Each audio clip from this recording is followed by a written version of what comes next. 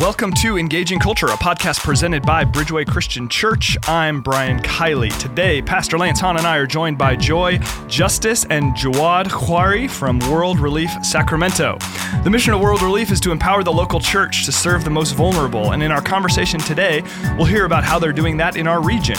Part of what they do is work with refugees who come to America from all over the world.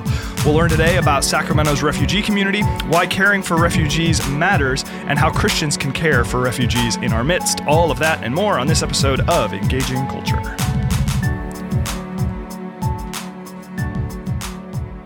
All right. Well, hello, everybody. Welcome to the Engaging Culture podcast. I am Brian Kiley, back after a one-episode recess, I would like to add. Lance, I trusted you with the podcast all by yourself last time. And I did extraordinarily well. I would just like to point out. I actually brought my wife on that one so I'd feel better about myself. Good choice. She made me feel worse, but that's okay. Only because she did such a great job. She did. She did an excellent job. And it was weird that you weren't here with me. That was kind of bizarre. I am your security blanket. You are my security blanket. So, well, this is weird. We're going to move on. We are joined today by Joy Justice. Joy, how's it going? Hey, good to be with you all. Good to be with you. We were just talking off air. You and I have bumped into each other at a number of different events, kind of with World Relief and Bridgeway. And you used to work in the coffee shop at Fuller Seminary when we were both students there. So there you go. All right. Joy, I have no history with you. I'm very sorry. Good morning. Good morning. And then we're with Jawad Khoury, who you also work with World Relief as a cultural advisor. Glad to have you with us as well. Hi, how are you? Hey, we're good. Thank you, my pleasure. We're good, yeah. So, Joy, we'll start with you. Can you just briefly, for our listeners who maybe are not as familiar with World Relief, just talk a little bit about the work that you all do? Yeah. So World Relief came out of the last great refugee crisis. It started like a lot of nonprofits at the end of post-World War II. And it was kind of a grassroots movement of churches and people that were trying to respond to what was happening in the devastation, the rebuilding of Europe post-World War II. And since that time in the 1940s, we've had two kind of primal things that are core to what we do. It's empowering churches and serving the most vulnerable.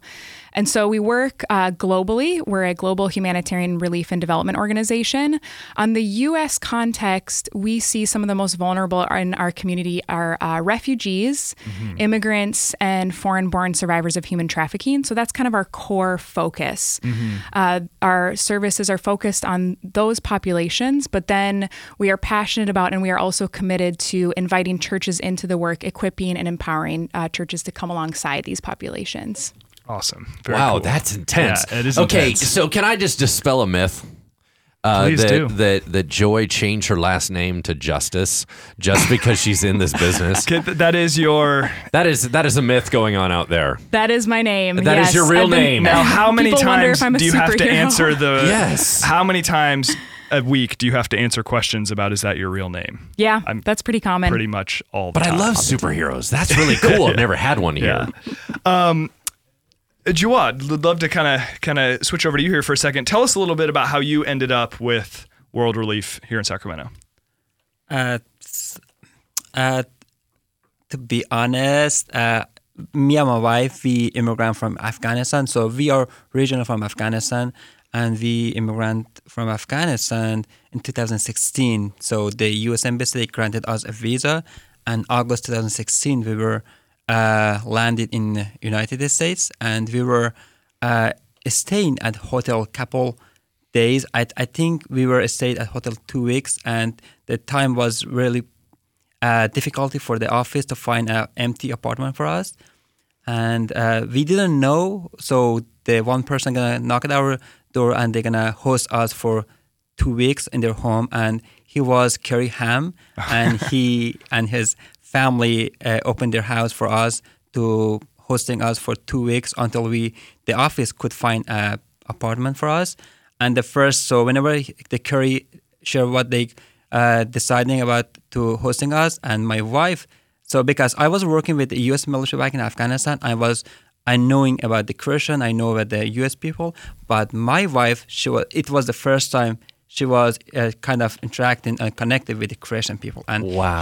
she kind of, I think she rejected. Says, no, Jawad, we are not going to go there because we are Muslim and they're Christian, and how are we gonna be there? And I'm real nervous. And I says, well, so you're right, but just trust on God.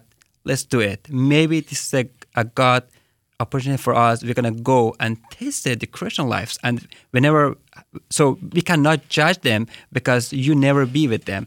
And she says, yeah, you're right. She's like, you're right. That's fair. Yeah, and we were there for 2 weeks. At the beginning, she was really, really nervous. And in 2 weeks, so we become really, really good friends with the Carrie Ham family, especially with the Sherry Ham and with their daughters and every single of their family. And at the end of 2 weeks, so I can tell you, so whenever they found another apartment for us, so the Carrie told me, hey, Jawad, we found a good apartment for you. You're ready to move in the next few days. And my wife, she says, no, we are fine here. We're going to stay here. That's sweet. She was comfortable now. Yes, and this is the beginning. We just interacting with the World Relief office. And on those times, so the Carrie, he told me, so, hey, Jawad, you're free. Why you're not coming to our office? Just working with us as a volunteer. I said, okay, yeah, that's right. And I was working with them, and kind of after that, so they were interested to my work, and they said, oh, hey, Jawad, we can offer you as a contract working with us and just cooperating with us. And I said, yeah, that's great. And that's how I ended up with the World Relief. And now I'm working with the World Relief as an Afghan cultural advisor. I love working with these people. Wow, that's so cool. So good. So Carrie Ham, for those who don't know, just real quick, is the office director of World Relief Sacramento. So if there's ever a guy to go live in his house for a bit, that might be a good one. That's a good place if you're going to get connected. I would like to point out that he also highlighted, you know what, actually Sherry Ham and the girls, they're really sweet. Yeah. You know what I mean? Like, so we're not only focused on Carrie here. Exactly. His wife and his whole family are great people. Yeah. That's an amazing story. So when you came to the United States, there wasn't a sense of, I'm going to go and work for World Relief. That just sort of happened when you got here. No, so I didn't know. So the beginning, so it was so dark for me. I didn't know how I'm going to work, I'm going to work. And so it was, and I had any idea. So I think God gave me a good chance, and they're going to send me in World Relief. And now I'm thanks from God. So just they give me a good things. Yeah. Wow, that's so cool. Wonderful. We're so glad that you're here. Joy, I'm just going to assume that your story of ending up at World Relief is not as cool as Jawad's. It is That's not for sure. But I'll bet it's still pretty interesting. So I would love to hear a little bit, first of all, about how you ended up at World Relief. And then second, maybe if you could tell our listeners a little bit about what you do. Yeah. So my story, how I ended up at World Relief, I was finishing graduate school at Fuller Seminary, and I was living actually with other students from our school. And a lot of the students I was living with had actually gotten fellowships to do international work in international development. And I wanted to kind of jump on that bandwagon. It sounded really fun post graduate school to live internationally for a short time. And so we ended up getting connected with World Relief. And they were working in Indonesia. And they had gotten kind of a unique invitation by immigration in Indonesia to have English teachers, native English teachers, come and teach English. And it was going to be in an immigration detention center. Wow. And that detention center was holding asylum seekers and refugees, many of them from the Middle East and also from South Asia, the Rohingya people, Afghans that were trying to seek asylum into Australia. And then en route to that, they were getting caught in Indonesia and placed in a detention center while the United Nations processed their cases. Wow. So I ended up going there with 5 of my closest friends, and we lived there for 2 years and were English and art teachers in this pretty intense, unique classroom context of refugees and immigrants. Holy cow. Yeah. So you were there, and then now you're here. So then at the end of those 2 years, came back to the U.S. and found out that Sacramento was resettling a lot of refugees and that there was a World Relief office locally. And so I was hired on as the church mobilizer initially to help equip and kind of recruit and mobilize the local church in this region to build friendships with new refugee arrivals. Awesome. Love it. And you've been doing that for how long? I've been doing that. I've been working locally in Sacramento for a little over 4 years. Okay. But with World Relief for 6 years. Awesome. Now, one thing, this was a surprise to me when I first heard it a long time ago, but I think one thing that a lot of people don't realize is that Sacramento has a very significant refugee population per capita relative to the rest of the country. Yes, Can you speak to that a little bit? That is true. Our city welcomes the most amount of refugees in the entire nation. Wow. Like gross total number or per capita? Yeah. Wow. Yeah. Yeah. Like the largest number. That's intense. So it's pretty. Well, that is pretty one of the interesting. reasons as well why Sacramento has such a diversity. Because we're inviting in a lot of people. And I think that there's something really beautiful about that. Yeah. And by the way, that is a very good story. Good job, Yeah, Joy. still- Don't let him still demean a your good- story compared to Jawad. Still a good story. Now, okay. Now, Thanks. I'd be interested to hear either of your perspectives on this. Now, obviously, a lot of what World Relief does is influenced by or is affected by kind of the state of immigration policy and different things like that. There's just been a lot going on in that world in the last 18 months. Lots of policy changes, certainly lots of very heated sort of debates and arguments. What is it like? I mean, it's one thing for say someone like me as an observer who reads the news and is sort of following along with these things, but it doesn't really affect my day to day that much. I have to imagine all of these changes and all of these debates and all of these conversations affect the work that you do to a significant degree. I mean, what has it been like working in your environment over this last 18 months, 2 years? Yeah, it's been really challenging. Our organization, like you were saying, we are we work alongside the federal government. So we're contracted out by the federal government to provide services for refugees and to provide legal services for immigrants. And in the huge changing in the refugee program, there's been a lot of budget cuts. And so our organization has gone through some different rounds of layoffs. So we've lost a lot of our staff over the last year or two as a result of that, which has been really hard. And then I think just personally, we get to work and serve on a day-to-day basis refugees and immigrants, and they're just incredible people. They're incredibly resilient, but they're struggling to integrate and to kind of get on their feet. And it's hard to know that we won't be able to serve as many people as we have been able to do in the past. Yeah. And so I think we're kind of holding, and we know it's personal for us. We know Sure. these people. Yeah. And then I think with my work in Indonesia, I still know families that are locked up in this detention center in Indonesia, and they're just on the list. They're waiting to get their name to the top of the list that they can be welcomed in by a country like the United States. And so knowing that those numbers are decreasing, that wait is going to be extended. Yeah. Yeah, no, real quick, I just want to clarify a couple things for our listeners. If you are brand new to this type of podcast, real quick, and I'll ask Joy, difference between immigration and refugee.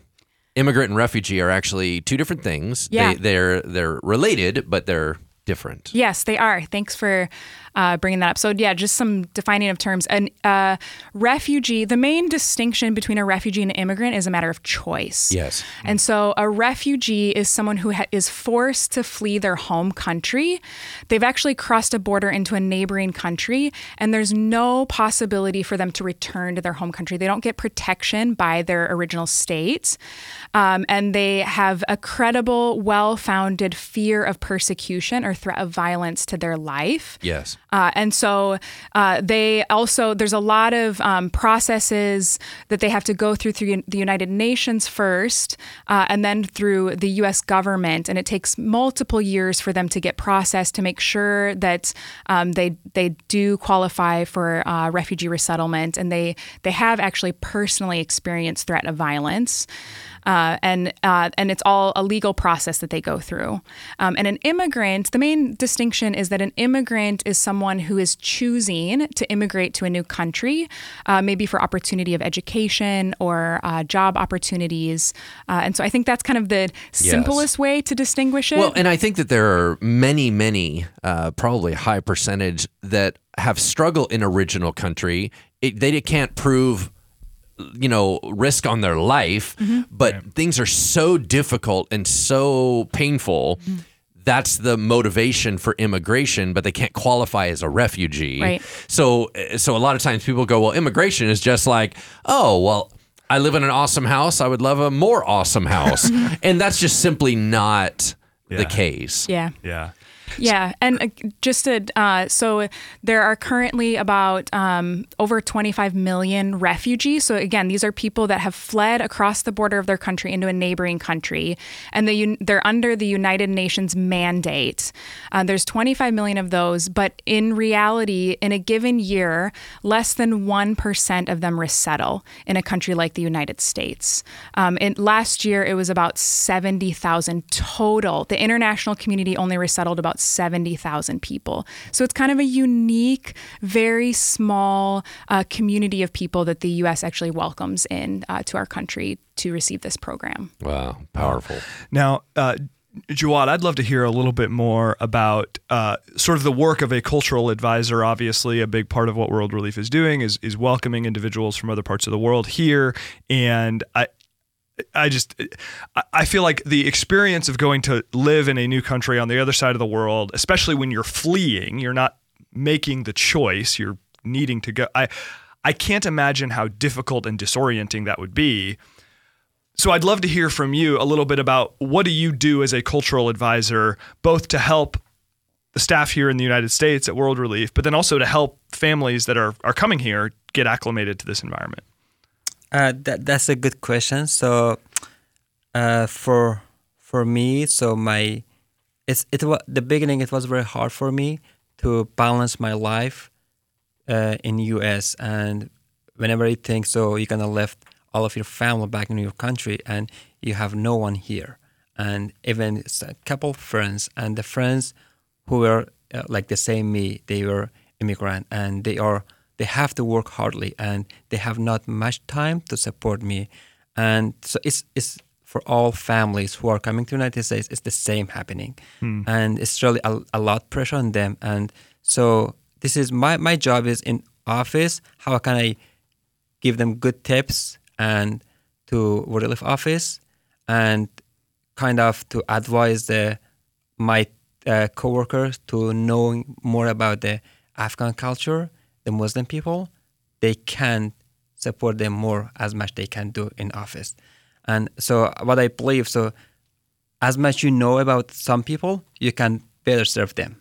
Absolutely. And so my job is kind of to working with all entire office, especially I'm assigned of my supervisor is a Joy Justice. So right, oh boy, sorry about that. And I'm in the outreach department, but I'm working in other departments too. So I'm kind of working with the outreach very closely to matching a good neighbor team and a good neighbor with the Afghan families who are new in the United States. We can match them how they can support them for a kind of a short or not kind of period times. They can balance their life. And I'm assisting with the department, the employment department. So we have another department to supporting the refugee who are new in the United States. We can find and assist them how they can find a job. And so I think the most part of my role in office, kind of the giving advice or kind of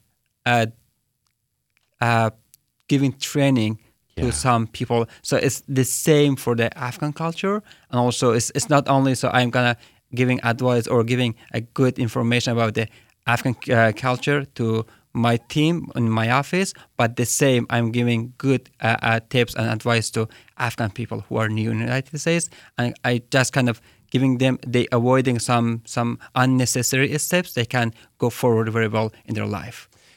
One of the things I think that you bring most to the table is that you've walked through the process yourself. You have transplanted into another country, and so you can speak from pure experience. It's not a textbook. If I'm going to be in there and start to teach and everything, I can learn as much, but I haven't had the emotional attachment and the emotional pain and the fear that you would look them in the eye and say, I hear you and I understand you.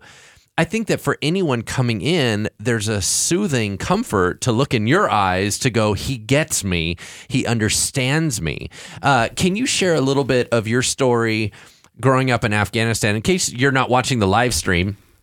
I'm going to say, Jawad does not look Afghani. I'm just going to point this out right now. If you look at the camera, you're like, wait a second. Jawad doesn't look Afghani. But go back a little bit and help us with your story. Were you born in Afghanistan? And then how did your process go for why you decided to move, to immigrate? Can you share that? Yeah, so I would love to let you know. So I experienced it as a refugee and immigrant. So oh, wow. When I was born in Afghanistan in 1989, and that time, so my country was with the civil war, and my family, they had to leave the Afghanistan, and we flew to walk past the border to Iran country. Wow. And we stayed in Iran country almost 15 years. Wow. And so we had to leave our country. And it was very hard for me, and especially for my dad, because so he didn't know about that country. And I think so for those years we were staying in Iran, so I was in a school, and the beginning I didn't know, so I'm as a refugee here. I didn't know I'm Afghan. So I thought I was playing with other kids, and I thought we are the same. But they were pointing out, so you're Afghani and you're a refugee and you're not belongs to this country. Wow. And it was very hard for me, and I was asking my parents, so what does it mean? So I'm a refugee, I'm not belong to this country, and why they divided two land, and what does it mean Afghanistan? And they were explaining me, so we are just refugee, and that's why we came from Afghanistan, and one day we have to leave here. Wow. And it was very hard for me because I found a good friends, I made a good friends, I was adjusted to those area, and so but I was feeling happy because my family, they were not really happy staying in Iran, and we had to get back in Afghanistan. And I would love to thanks to United States. They kicked out the Taliban, and they created a good environment for the entire people who left the country, and we get back 2002 in Afghanistan. The beginning, it was hard for us because it was the dusty, and it destroyed the entire cities. Oh. And you can imagine. So I came from Iran country. I grew up in that place. I saw a modern cities, a very good environment. Yes. But now I'm coming to my own country. Oh my God. There's no city here. There's no power. There's no crazy. payment route, and there's no everything. So we had to difficult to find, and even the financial, we had difficulty with the financial to support our family, and it was hard, but we made it. Wow. And we work with the family, all as a family together to build our house, and we made it. And so why I become as a linguist or translator with the U.S. military, I would love to tell you the story why I joined the U.S. military. So maybe gonna take 2 minutes. Sure. So I was in high school. I hadn't any plan to join the U.S. Army as a linguist to support them. So I had to plan to go to university, college, whatever. I had my goal, and I had a good friend by the name of Ali, and we both raised up in Iran country. We both came back in Afghanistan. We were as a brother, and we were in the same school, the same class, and we were really close, even closer than a brother.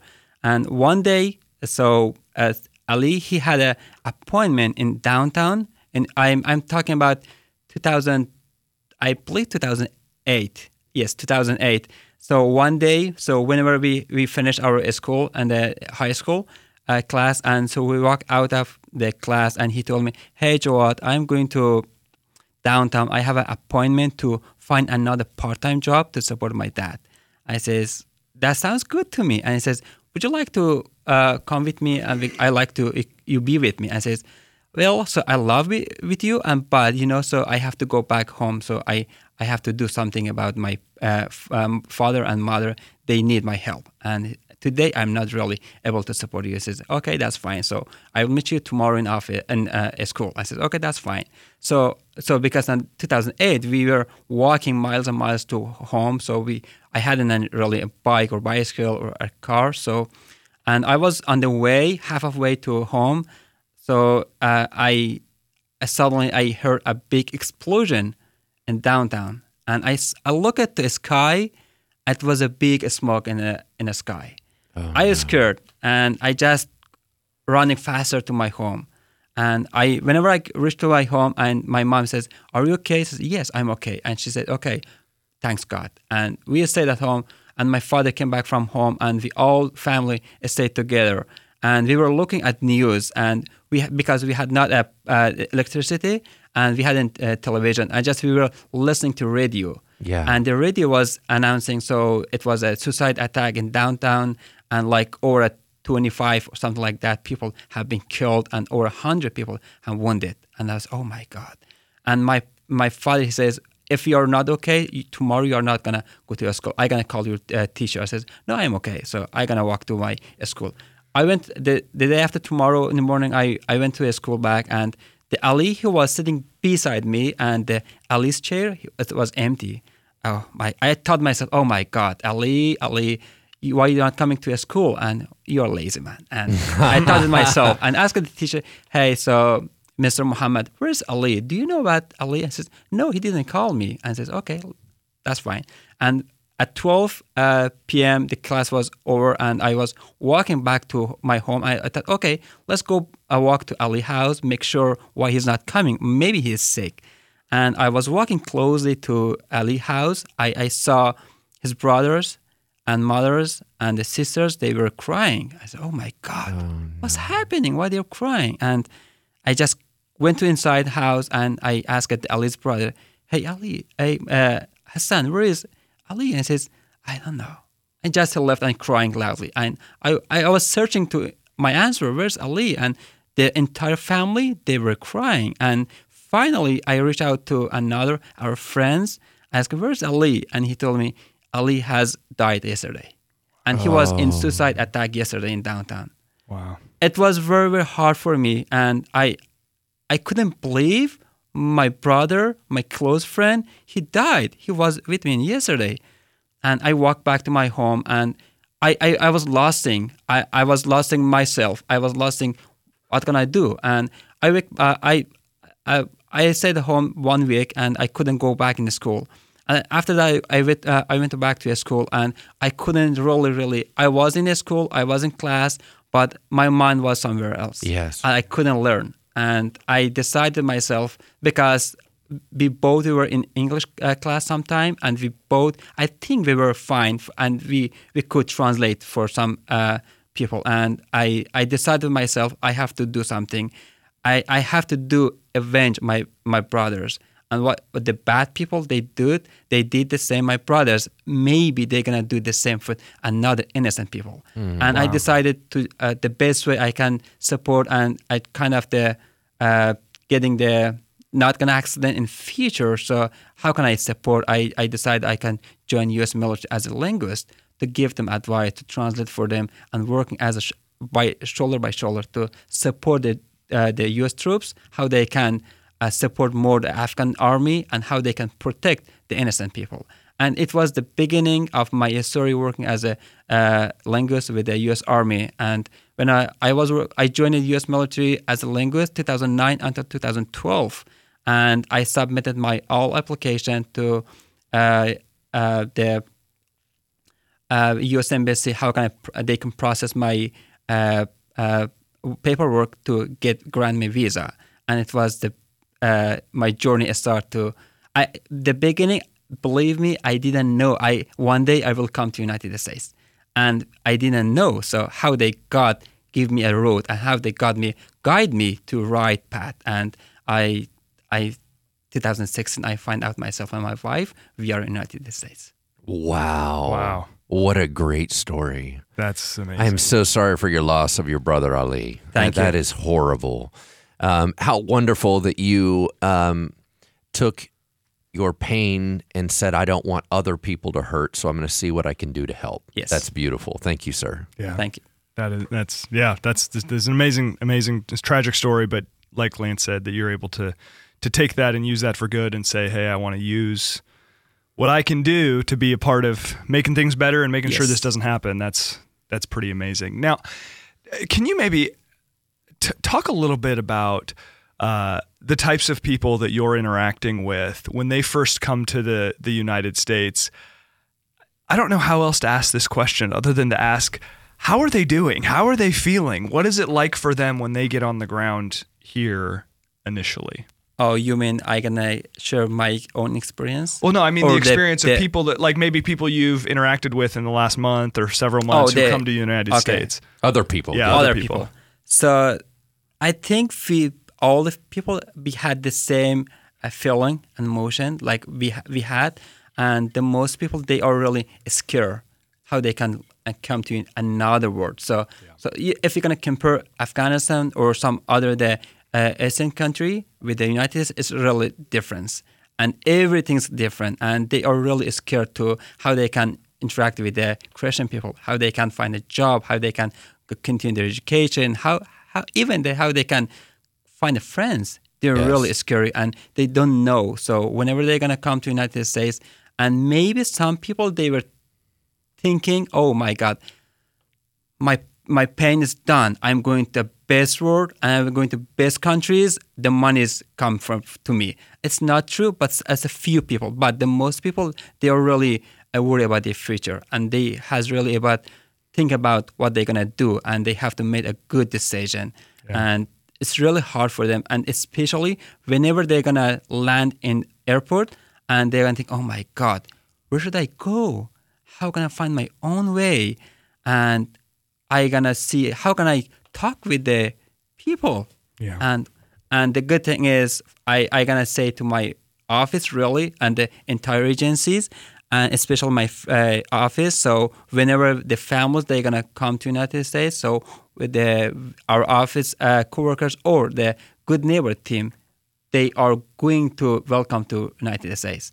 And I can remember when me and my wife, we were landing in the Sacramento airport, and we both were thinking, so which door we have to go, and how we're going to get a car or a taxi, and I don't know, how can I go to the right place? And when we coming down from the escalator, and the family, it was 2 girls and 1 man, they were hanging out my name and my wife's name, welcome to United States. Wow. Jawad and Siddiqa. And they were, oh my God, they know us. They know us. Oh, that's so amazing. Whenever I can ask them, hey guys, so do you know us? It's, yes, of course we know, and welcome to United States. And please let us to help you and get your suitcase, and we're going to walk with you to your apartment or your hotel. And I was feeling, oh my God. Thanks God, I'm feeling good. Yeah. And it's the same people, the same experience that people they are having experience. But I think the most important, whenever they're going to see the people welcome and they're going to feel, oh my God, I'm feeling my home. Yeah. Oh, that's so good. So Joy, what Jawad was describing there was I'm assuming kind of the Good Neighbor team sort of thing. Can you tell our listeners, obviously he just described in kind of real time, this is what it's like to experience a Good Neighbor team. Talk a little bit about them and what they do. And that's just, I know, a key area for people to volunteer and just what they do. So the Good Neighbor team is, I think, one of the best things we do. It's where we see a lot of transformation take place, as Jawad was saying, with the arriving families and with the volunteers. Mm-hmm. So what it is it's a group of people, about 5 to 10 people that come together. A lot of times it's from a local church. It's a small group that has maybe reached out to us saying, hey, we know there's refugees in our community. How can we help? What can we do? And so we equip the Good Neighbor team, and we match them with a family before arrival. We don't know very much about the family before. We just have some paperwork on their names, ages of the kids, mom and dad. And so we match them before. And the Good Neighbor team collects items for their apartment. Mm-hmm. And they set up their apartment. They make it into a home. And then they go to the airport, like Jawad was saying, and they are the first faces that greet the family when they come down that escalator, make those signs, like Jawad was saying, welcome to America.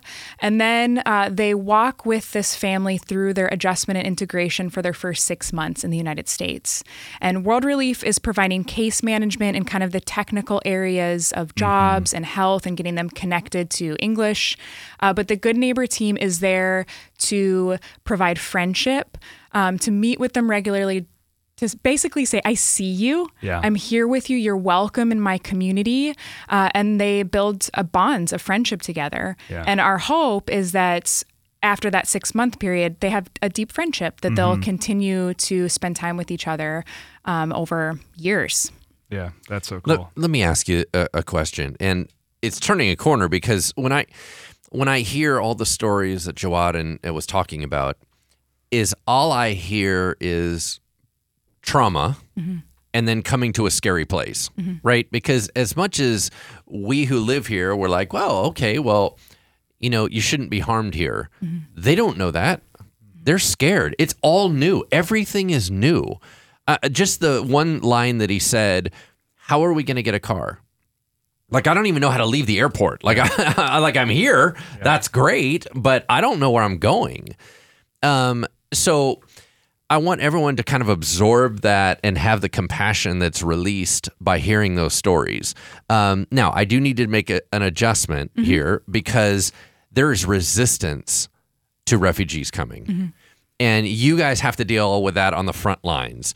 And it tends to fall into two categories about where you kind of get where people maybe are not aware. There's either some ignorance or some other issues that come in, but usually it falls into two categories. The first one is that why are we bringing refugees here? It's super expensive why are we now housing them? It's very costly to have them here, right? And so I was talking with someone close to me the other day, and they said, we have a border with people trying to immigrate constantly. We have a full border issue where we're not picking them up and shipping them somewhere else. So Europe is shipping them over here. Like, we got our own people coming over the border. So we're struggling. So it's costly. And you know what? This is also that avenue that dangerous people are going to come through, right? I mean, you're constantly getting those questions because I think that for people like Brian and I, we think immediately in the compassion way. We think immediately in the trauma way. We think immediately, you know what I mean? Like, hey, how can we hug people more, right? But that's not how everybody responds to you. And so can you help educate a little? Yes. Okay. So you asked a couple different questions there. The first one is, why can't we help people overseas? Why can't we put our funding there? Okay, let me address that one first. We're talking about two different contexts. So a lot of the funding that happens on the international, it's relief and aid. It's meant to keep people alive. It's immediate care of water, shelter that is meant to protect lives and survival. But it's not actually providing in a way for people to integrate, to belong, to actually restart their life. And so what ends up happening is a lot of that aid goes into situations where it's a refugee camp. But people aren't getting processed through it enough. So they're staying long term, and a lot of funding is going to basically kind of start a new city, which is expensive. Right. And the current average stay in a refugee camp right now is 17 years. Holy cow. So it's meant to be a temporary thing, and this aid is meant to be temporary, but it ends up costing an exorbitant amount just to kind of sustain people's lives. But they're not actually able to rebuild. Mom and dad can't get jobs. Kids can't go to school. They can't get health care. They're essentially just in a holding pattern. They're in a holding pattern. And that's the reality for most displaced people, is living in a state of limbo. Okay, so then to answer the other question about, you're right, a lot of assumptions that people have that makes it difficult to be open to receive refugees is that they're costly and that they're unsafe. Right. And so the first one, the refugees, there is an initial investment that our country makes into the life of a refugee. It's short term. It's the funds, the benefits are for an initial 8 months. Usually most refugees get a job in the first 6 months. They're very determined. They're very entrepreneurial. They want to provide for their families. So there is an initial investment, but refugees end up paying more into federal taxes, into state taxes than that initial investment. And there was actually a study done by the Department of Health and Human Services. They were commissioned to do a study on the economic impact of refugee resettlement. They found that refugees resettled in the U.S. contributed an estimated $63 billion more in federal, state, and local taxes in the last decade than they received in public benefits. And so they end up being contributors into our economy. Absolutely. And then the other one is, are refugees dangerous? Yes. This is another fear, and this is another assumption that people have that makes it difficult to want to receive people. Yeah. Well, post 9/11, right? There even creates irrational fear. Yeah. It's a fear, and to start that, refugees undergo the most strenuous processing out of any immigrant. It's so strenuous. It's interviews, it's security screenings by multiple different agencies. It oftentimes takes multiple years. And then we end up inviting a very, very small percentage of people that we have full confidence that they are not going to pose a threat to Homeland Security.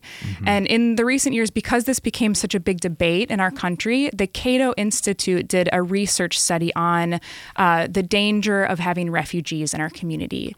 And they determined that the likeliness of a refugee turned terrorist taking the life of a U.S. citizen is 1 in 3.6 billion.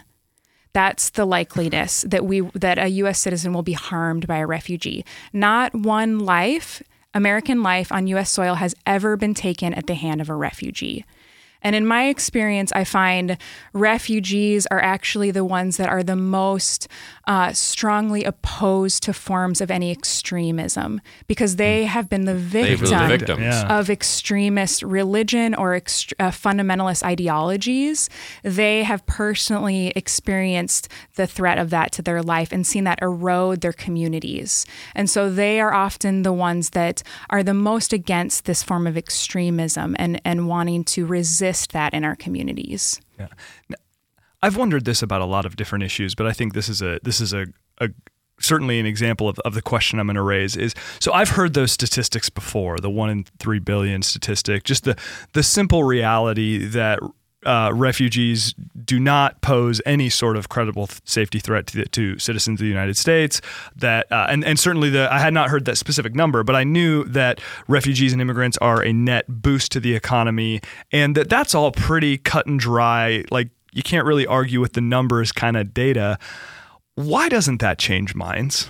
Why is it that you got? I mean, I've sat in enough presentations with even with you, Joy, where you're having to present the same information over and over and over again, and yet you're having to answer these questions. Why isn't it work?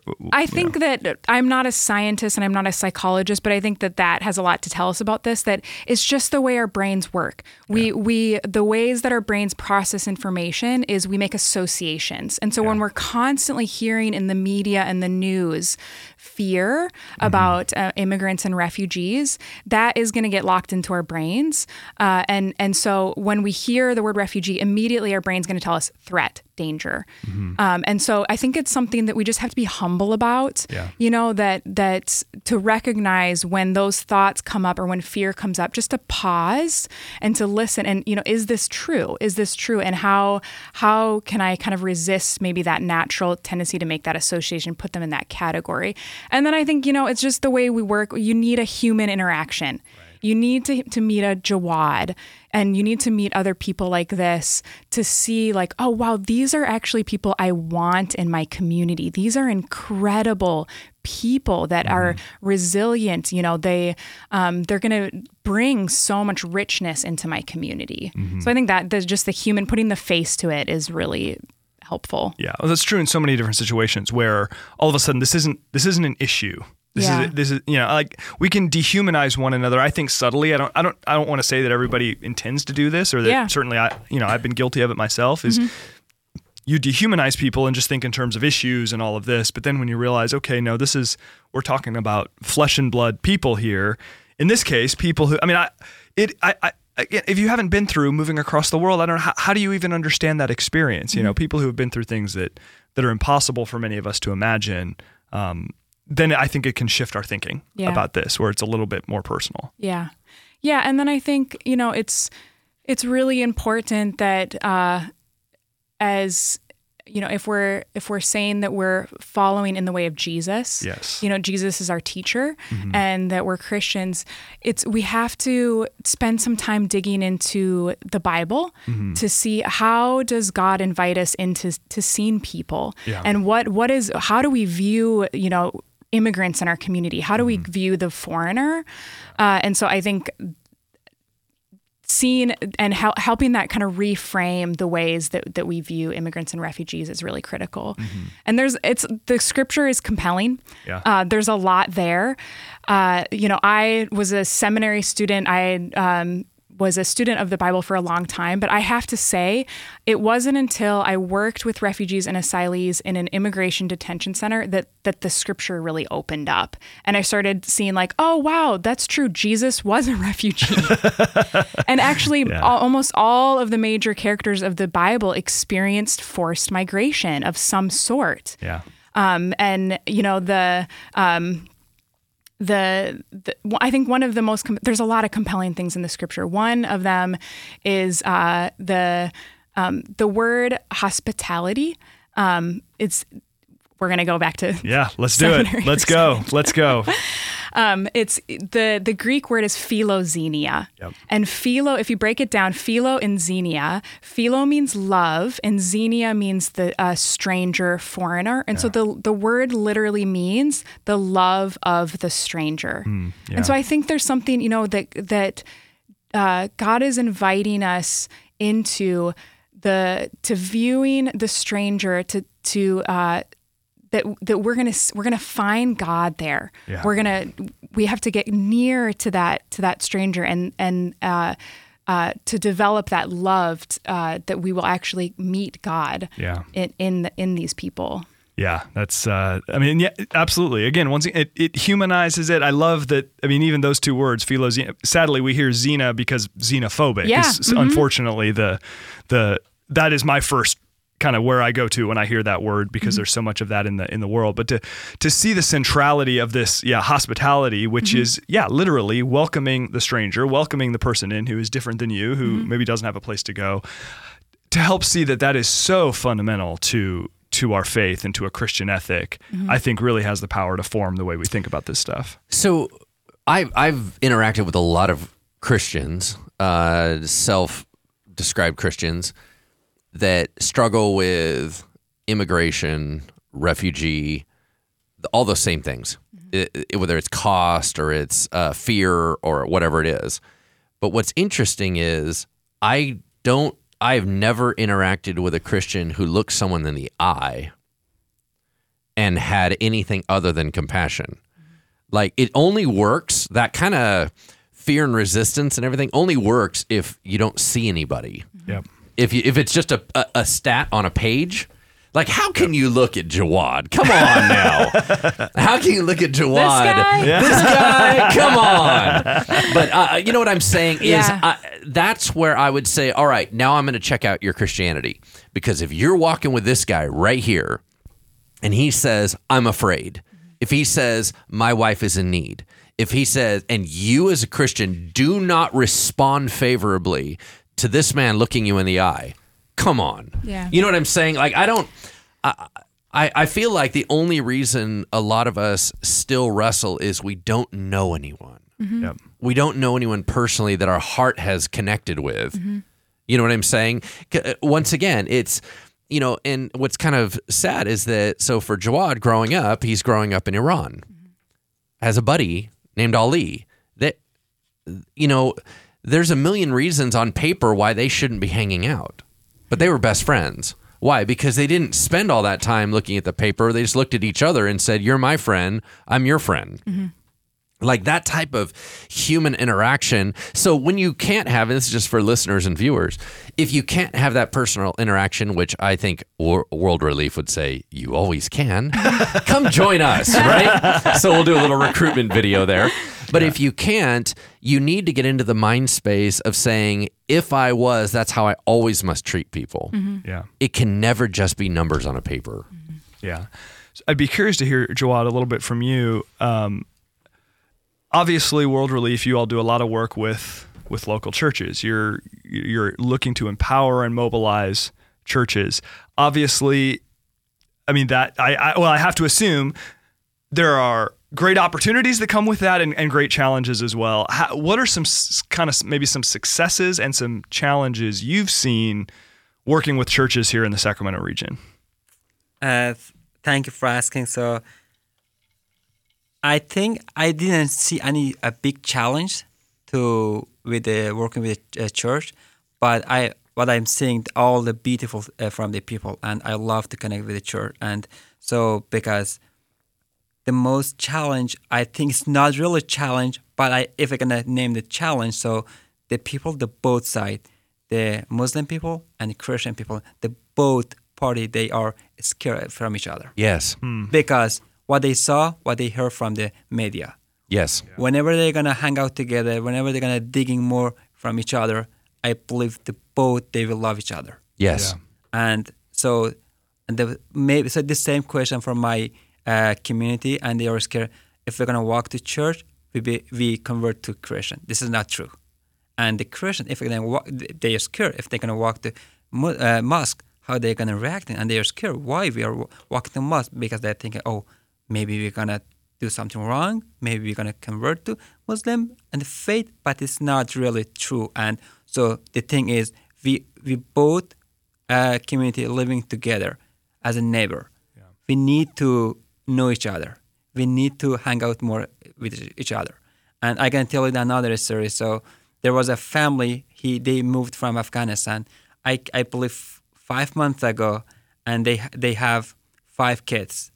And they were to live. They placed it in an apartment, and that apartment has more than 12 Afghan families there before, and they were there for a week. And believe me, no one knocks their doors as a welcome to this apartment, because they had another Afghan family, the same complex, and they told me nobody can knock my doors. And who gonna knock their doors? The first person, it was Christians. Mm-hmm. And when we were matching Christian people, and they knocked their doors, and they were so excited, and you can see good things in their eyes, and they were dying. Oh my God, they come to my house. They are my guests. And now, from that moment to now, they are good friends, the family. Mm-hmm. And they are going to park. They are hosting each other, and they love each other. Mm-hmm. And so because they saw the Christian people, how much they are kind, how much they are a good things, and they are. I can say the Christian people like a gift from God, and the Muslim people, they are start to knowing the Christian people, mm-hmm. because it's not their fault, because they never been interactive with the Christian people before, but now they are seeing a lot with the people, and the Christian people, they are hanging out with the Muslim people. Oh my God, they are a good people. They are not really bad people. Right. And you can see, if you walk to market or mall, any place, you can see a Muslim people with hijab, Christian people, and they all walking together, and nobody gonna scare each other. And I can imagine my mind. So if you're gonna think about the garden, a beautiful flowers with the one color, it's not gonna call a garden. Whenever you have different colors, oh my God, this garden is so beautiful because they have different colors. And now I can see in this community, with the Christian, with the Muslim people, and different religion, we call a nation, we call a society, and that's why they're beautiful. We call it beauty. Yeah. The diversity creates the beauty. Exactly. It's so simple and yet so profound. What strikes me, and this is, I think, what maybe a lot of people wouldn't necessarily expect, is that yes, you have segments of the Christian population where there is some fear of Muslims, and there's certainly Islamophobia and all of that, and that's really unfortunate that you hear a lot of that rhetoric from some loud voices. Now, I don't think that's the experience or the mentality of most people, mm-hmm. but sadly, if you're paying attention to the wrong people, that sort of mentality can seep in. But I mean, it's so interesting to hear that it works the other way too. that Muslims are showing up here in the United States and they're afraid of Christians. Probably because they're here in the same way that a Christian could hear the most extreme Muslim voices and think, oh man, all these Muslims are this and that and the other thing, that perhaps a Muslim coming to the United States would hear some of the most extreme, quote unquote Christian voices saying these awful things about Muslims and come to the conclusion that, oh, well, all Christians hate us and this and that. And even, Lance, you've had experiences where people have shared stories with you of how Muslims have that fear of Christians as well. And it's just, again, so simple that just being together, sharing, we're not so different in terms of just our basic humanity. I mean, you guys must just see stories like that all the time of these stereotypes being broken down. And that's really beautiful. We're pretty lucky because we get to see that mutual transformation take place a lot. Yeah. And you're right. It's simple. It's just those like the simple engagement of friendship and spending time together. Yeah. Yeah. As we begin to wrap up, sort of on that note, I'd love to hear just briefly from each of you. Joy, we'll start with you, and then Jawad. What to you is the most rewarding part of what you do day in and day out with World Relief? Or what's something that's very rewarding? I realize most is like, that puts a lot of pressure on the question, but. Yeah, I think it's what Jawad's talking about, just the goodness of two groups of people or two individuals that started maybe with fear or nervousness about it, meeting someone from a different religion or a different culture, and then kind of slowly seeing that melt away. And then when we match a volunteer with a family, and then you check in with them a month later, and they're just elated. Yeah. And their life is opening up and their life is being transformed through this friendship on both sides. And we always know that's going to happen. But then every time kind of hearing it just invigorates us. It gives us the energy to keep doing this. This is important work. This is worthy work.